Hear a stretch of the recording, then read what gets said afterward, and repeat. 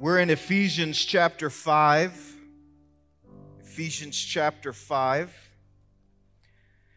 And we've been looking for last week, Irving did the first part of Ephesians chapter 5. He did verses 21 through 24, and he dealt with a woman's role in marriage. And today we're going to talk about a man's role in marriage. And all the men give a healthy grunt. Oh, come on, all the men. Man, that's really weak. None of y'all are ready for a good word today, all the men in the house? Huh, all the men? A little, 1, 2, 3. That's it. I love it. It's good. Praise God.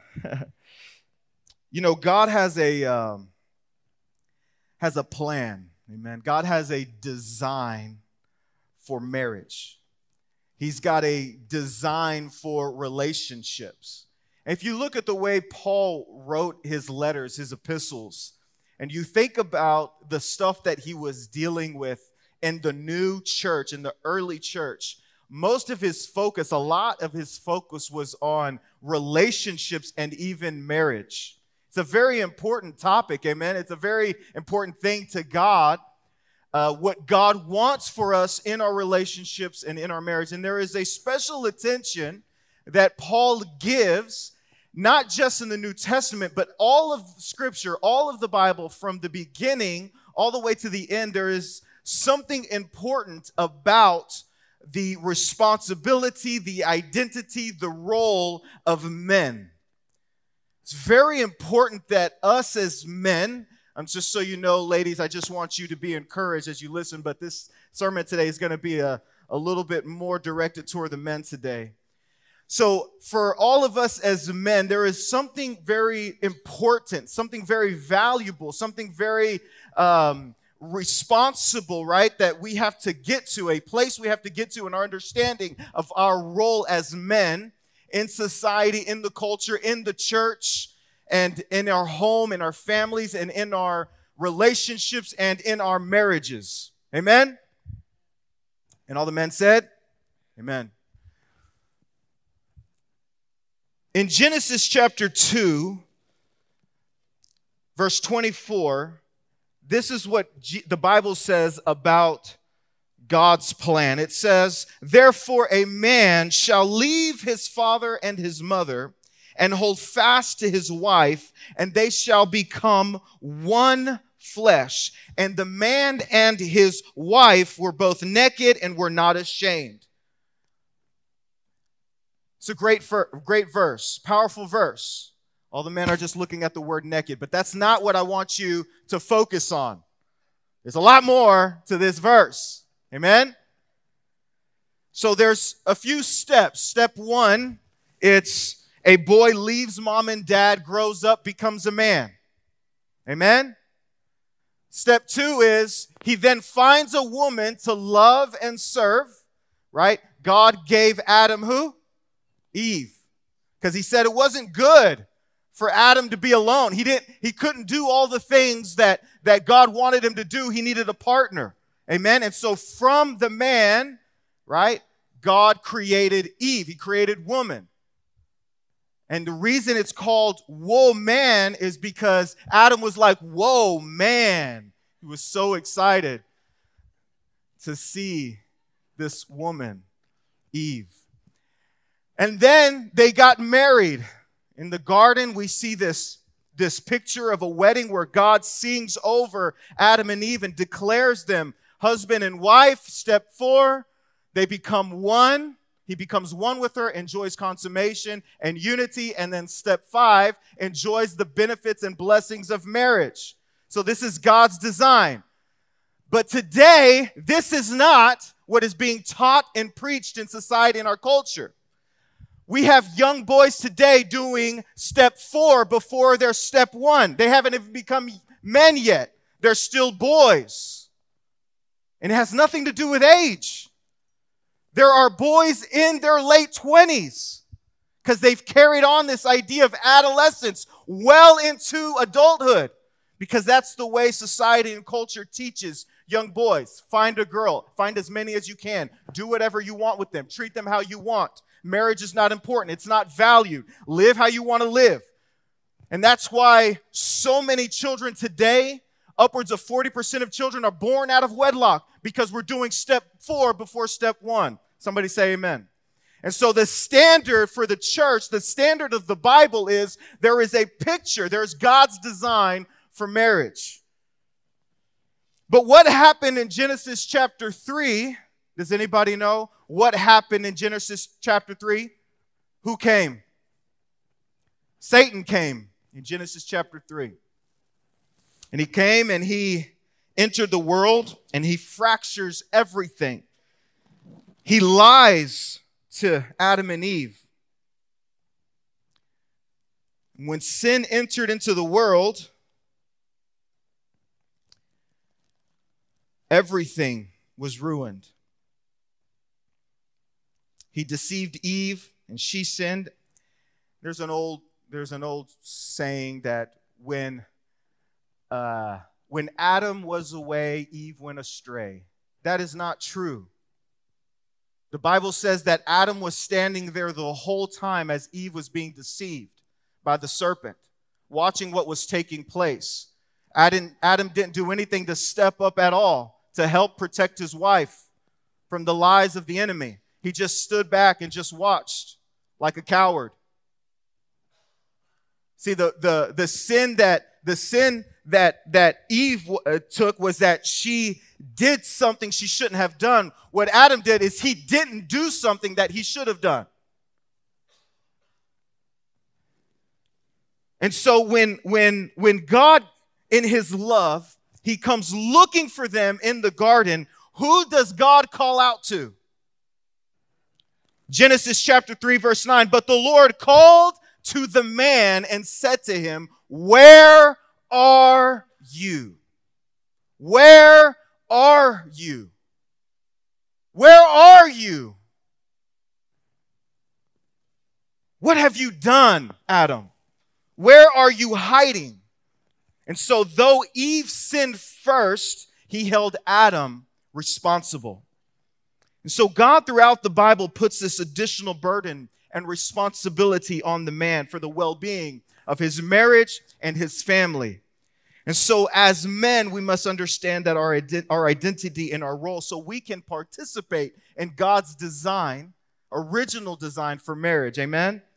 And so I want to read today from Ephesians chapter 5. We're going to start in verse 25. It says, "Husbands, love your wives as Christ loved the church and gave himself up for her, that he might sanctify her, having cleansed her by the washing of water with the word." I love that phrase. Oh, that's a good phrase. How is Christ sanctifying the church today? Anybody know how? Look at what it says. By the washing of water with the word. Praise God. That's why we preach God's word on Sunday. Amen? So that he might present the church to himself in splendor, without spot or wrinkle or any such thing, that she might be holy and without blemish. In the same way, so all of that is a picture of Christ's relationship with the church, and he says it's the same with husbands and their wives. Amen? He says in the same way, husbands should love their wives as their own bodies. He who loves his wife loves himself. Praise God. Marriage is a reflection of the relationship that Jesus has with the church. How many of you know that Jesus loves his bride? Amen? He loves his church. He is engaged in his church. We've talked about this before, that Jesus is very involved in what is taking place amongst the body. Amen? The Bible says that Jesus is the capital H head of the church. The head of the church is Christ, and in the same way, the head of marriage is the man. And so the husband is supposed to be part of the church, learning about Jesus and seeing how Jesus loves and how Jesus serves and sanctifies the church. And he's supposed to take those examples from Jesus and by the power of the Holy Spirit be something like Jesus to his wife so that she's cherished and nurtured and cared for and loved and pursued. And so that she can also grow in godliness and grace and gloriousness. Do you know the Bible says that the wife is the glory of a man? Do you know that? That the glory of the husband is the wife. And sometimes as husbands, we minimize and we don't understand the position that our wife holds. This is not an issue of equality. Man and women, we're created equal in God's eyes. But there's a specific role that men play and that women play in marriage. And God says you are the head. You are responsible, man. You are responsible for your marriage. You are responsible for your family. And unfortunately, we live in a world today where men have totally abandoned their responsibility. The percentages of young men who are in jail today, the percentage of them that did not have a father, poverty in America, abortion in America. Young people today don't even know what gender they are because men have not taken responsibility for their role in the family.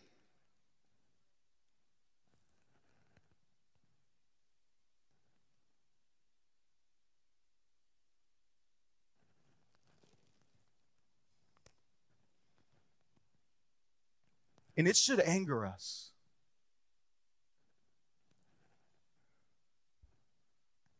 Let me just say this.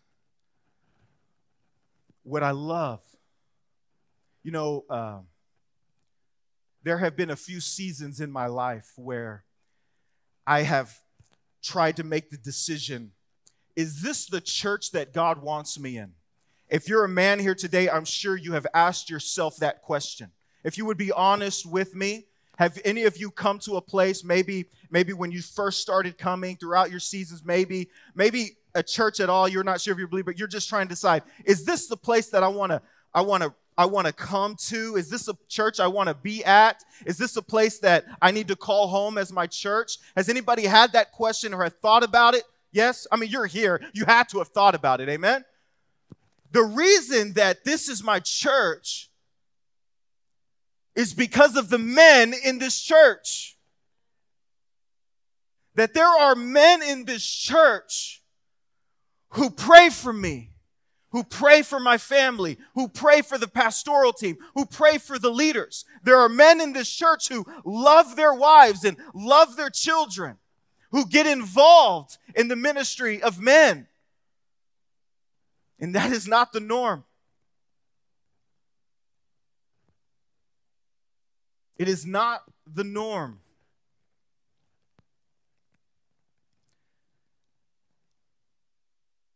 As a church, as it matures and grows, it reflects the service and the sacrifice of Jesus.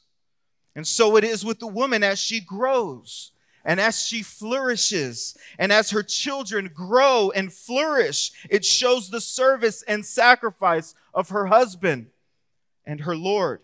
And so here's the bottom line, guys. Here's the bottom line. Your wife is your garden. Amen? You can't ignore your garden if you want it to flourish.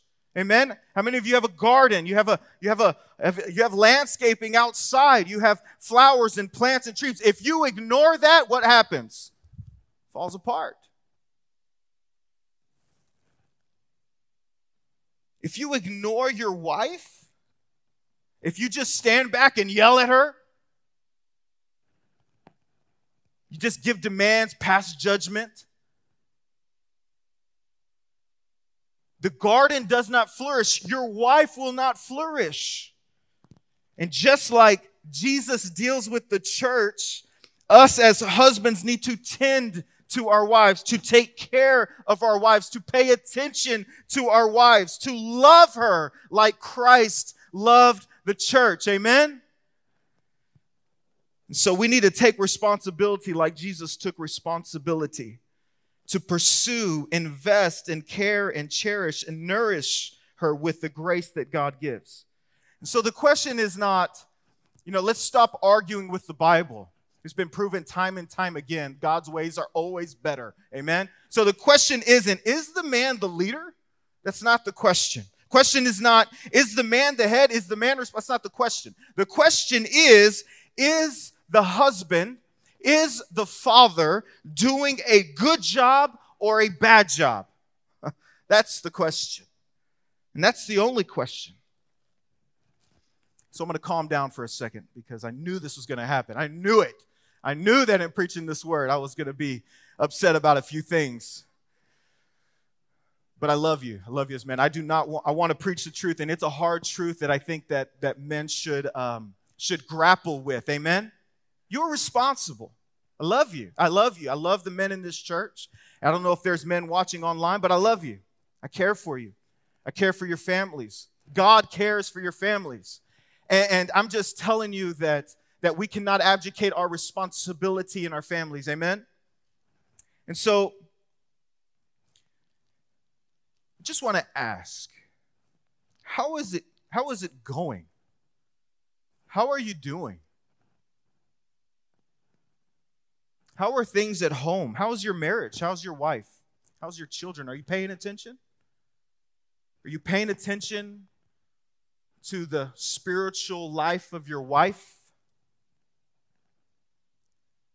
Are you honoring her? Are you valuing her?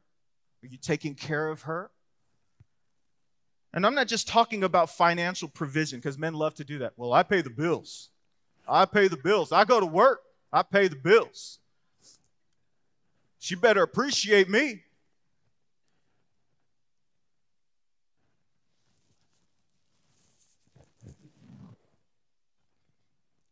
Men are held to a higher standard. I was thinking about this order of priorities that would be helpful to men to understand, because I think a lot of us as men, we get our identity from our role as a worker, from our jobs, our careers, because there's something in our DNA, it's biblical, that we are providers. And so we'll look at our identity as a provider, and we'll determine our worth as a husband based on our ability to provide for our wives. But there is an order to things. Your first role as a man is not to your job. Where you get your identity is not from your job. It's from who you are as a Christian, as a follower of Christ. That's your first and primary responsibility as a man. Amen? Your first focus, the amount of energy and focus and determination you put into your life, first and primarily is to Jesus Christ as your Savior. How are you walking with Him? Are you growing in Christ? Are you learning in Christ? Are you a Christian? Are you being a good Christian? Are you reading your word? Are you praying? Are you learning and growing? I'm not even talking about ministry. Just talking about you as a follower of Christ. Do people at your workplace even know you're a Christian?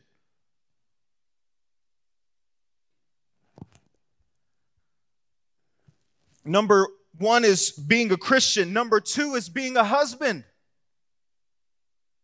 Do you know? I love saying this because everybody's, what? Do you know that your wife is more important than your kids? Because one day them kids going to be gone. And you're going to be with her forever.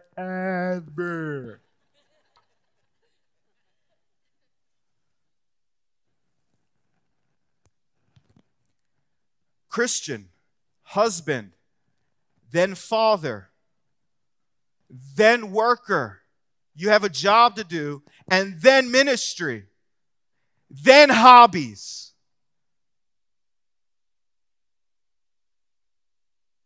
I'm a worker, and I have hobbies. Oh yeah, I'm a Christian too sometimes. I'm a father. And there's my wife way out in the shed.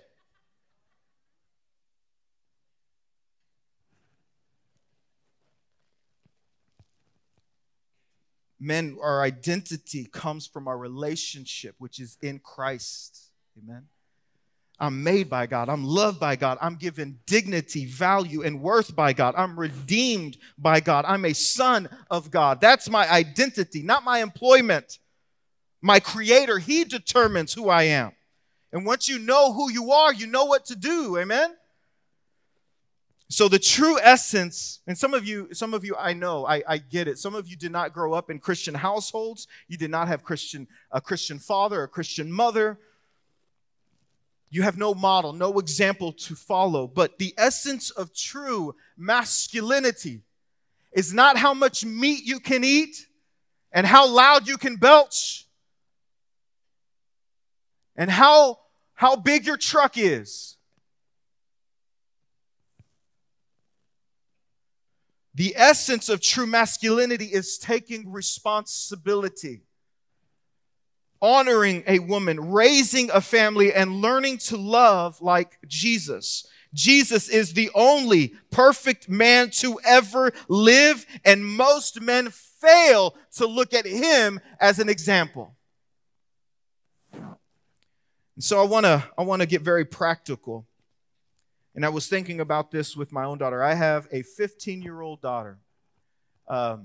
So me and my wife are going on 24 years of relationship.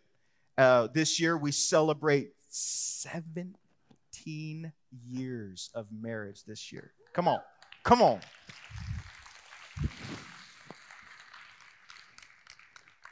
Do you have that picture? I think there was a picture. I don't know if you have it or not. But this is us when we were young and in love. Man, I'm just telling you, she couldn't have enough of me. I mean, she just couldn't help herself. I didn't even want to take one of these pictures. She made somebody take it. No, I'm kidding. That's not true. Yeah, we were young and in love, and then we got married. I think there's a picture of us married. Yeah, June 10th, 2006, we got married. And 4 months later, she was pregnant. And in our 1-year anniversary, she was like, pregnant. And so my daughter doesn't like for me to talk about her, but I'm going to eat it anyways. But we have a 15-year-old daughter about to be 16 years old this year. And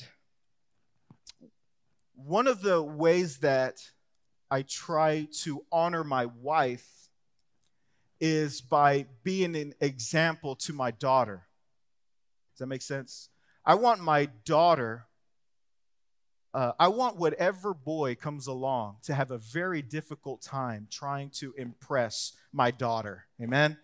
I mean, I want this guy to have such a difficult time that when my daughter looks at this guy who is trying to sweet talk her and says, and he does something inappropriate, she'll say, my dad doesn't talk like that.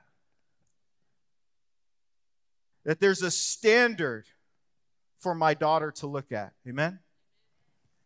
And so the Bible says in 1 Peter chapter 3, verse 7, it says, likewise, husbands, live with your wives in an understanding way, showing honor to the woman as the weaker vessel, since they are heirs with you of the grace of life, so that your prayers may not be hindered.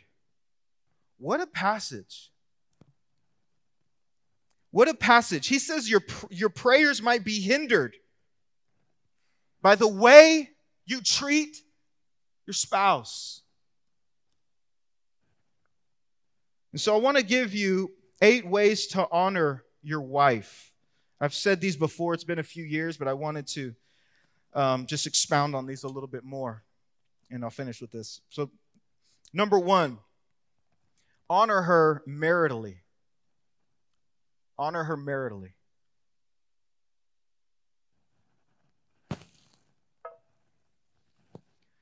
You need to establish right priorities and be a one-woman man. You have one woman. If your wife has one eyebrow, you're one eyebrow guy. Okay?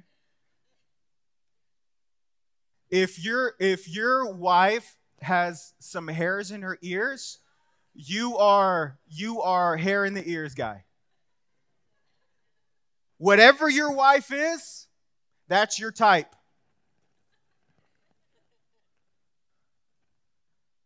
And you know, I think there's this problem with men, especially when they get married. They live a certain way when they're single, and then they get into marriage and they think they can still behave and think that way. You know, because when you're single, you're probably always looking around and, well, she's all right, but man, she's fly. And then, but she's not that, never mind. I don't know why she wore that. I'm moving on. And so what we do is we start comparing and thinking about, you know, when you're single. But then you get married and then you start comparing other women to your wife. That's not right. Your wife now, that's it. You are a one-woman man. You're not the guy that goes to lunch with other women. You're not the guy that finds yourself alone with other women. You're not the guy who is social media texting old girlfriends on Facebook. Hey man, I really like that post. That's really great. How are you? No. You're not that guy. You don't point out how another woman looks or dresses or treats her husband or children.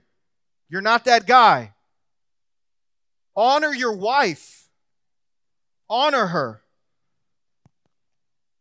Comparing her to other women is the fastest way to demotivate and wound your wife. So be loyal to her. Don't compare her. So number 2, honor her physically.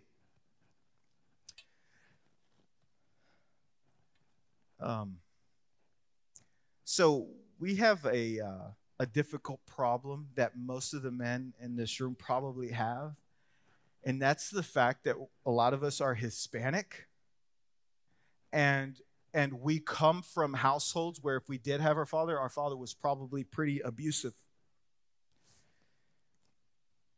And some of us still deal with the anger, the trauma that we had when we were younger about how our fathers treated our mothers. And we think, well, that's probably the right way. And so we treat our wives with anger, with violence. We're rude and mean. Maybe you're harsh. Maybe you're overbearing. Maybe you're intimidating. You're scary. Are you this guy? Are you that guy? What kind of man intimidates a woman?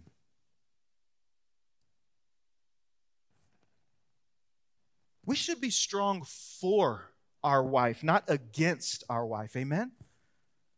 We look out for the health of our family. And real men, the real men who take responsibility, defend and protect. We don't tear down and abuse. And the reason I have to say this is because I don't know what's happening in your home. Some of you are like, man, I would never treat my wife. Like we had an awesome couples dinner, and he made an example of something about how men and she, I guess there was an example where the husband and wife cuss at each other. And me and my wife looked at each other like, no way. I have never cussed at my wife. I have never called my wife a name. I don't have stupid nicknames for my wife to demean her, like gorda. I don't do that. I don't cuss at my wife. I've never once in my marriage, in 16 years of marriage, told my wife to shut up. Never. I would never do that. I can't even comprehend that.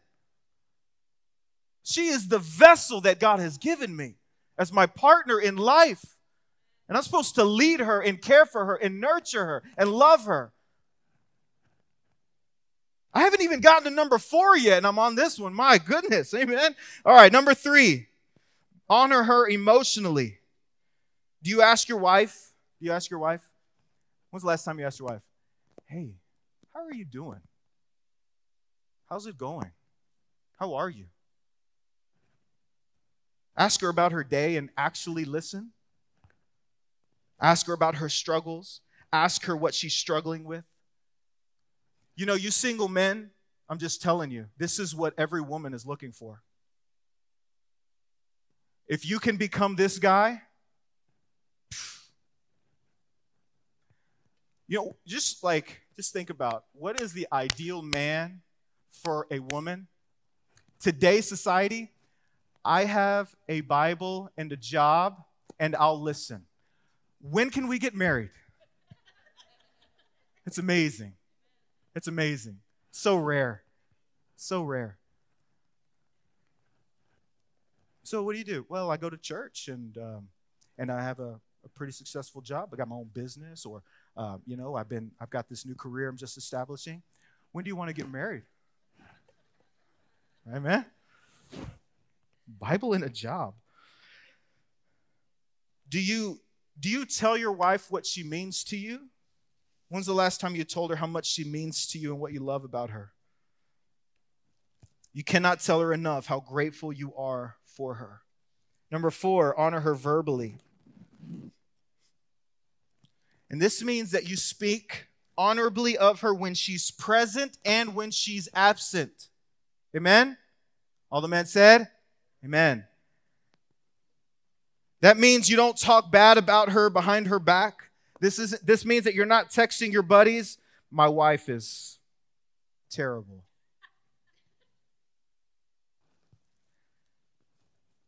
So use your words wisely and speak kindly to her. Your words can either build her up or tear her down. Use words that build her up and speak them over and over her again and again. Number 5, honor her financially. Men, you provide for the needs of the family. Am I saying that the wife can't work? I'm not saying that. Am I saying that the wife can't make more money than men? No, I'm not saying that either. But men, you are responsible for the financial well-being of your family. And it starts with ensuring that your family is paying 10% tithe of your income to the church.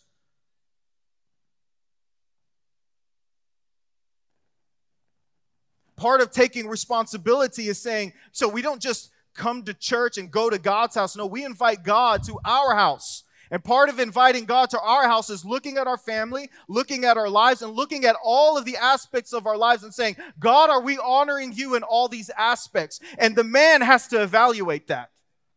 The man is responsible for looking at his family, his life, his children, his job, his ministry, and saying, are we lining up with God's word? And the tithe is so important to lining up our lives with God's standards. And it's such an honor to tithe. It's so amazing to hear stories of how there are people in this church who are like, man, I haven't been tithing. Man, I haven't been doing, but I'm going to start. And all of a sudden they start, and man, things begin to just happen radically financially for their business, for their jobs, for their homes. God begins to take care of things. This is the only time that God says, test me in this, is with the tithe. Test God. See what God won't do when you begin to give him. Everything belongs to him anyway. So be generous towards your wife and remain transparent with the finances. That means you're not hiding money on the side. That you have transparency. You and your wife, you have transparency of the finances. Number 6, honor her practically. I want to make it real simple. Real simple. When your wife comes home with groceries, get up. Get off the couch. Go help her. You know what guy I am? I'm the guy that wants to get all the groceries, as many as I can, on 2 arms and impress her as I'm carrying the groceries in the house. Are you that guy? Are you that guy? And she comes out, did you get them all? I sure did, baby. Look. Put them all on the counter. Got them all.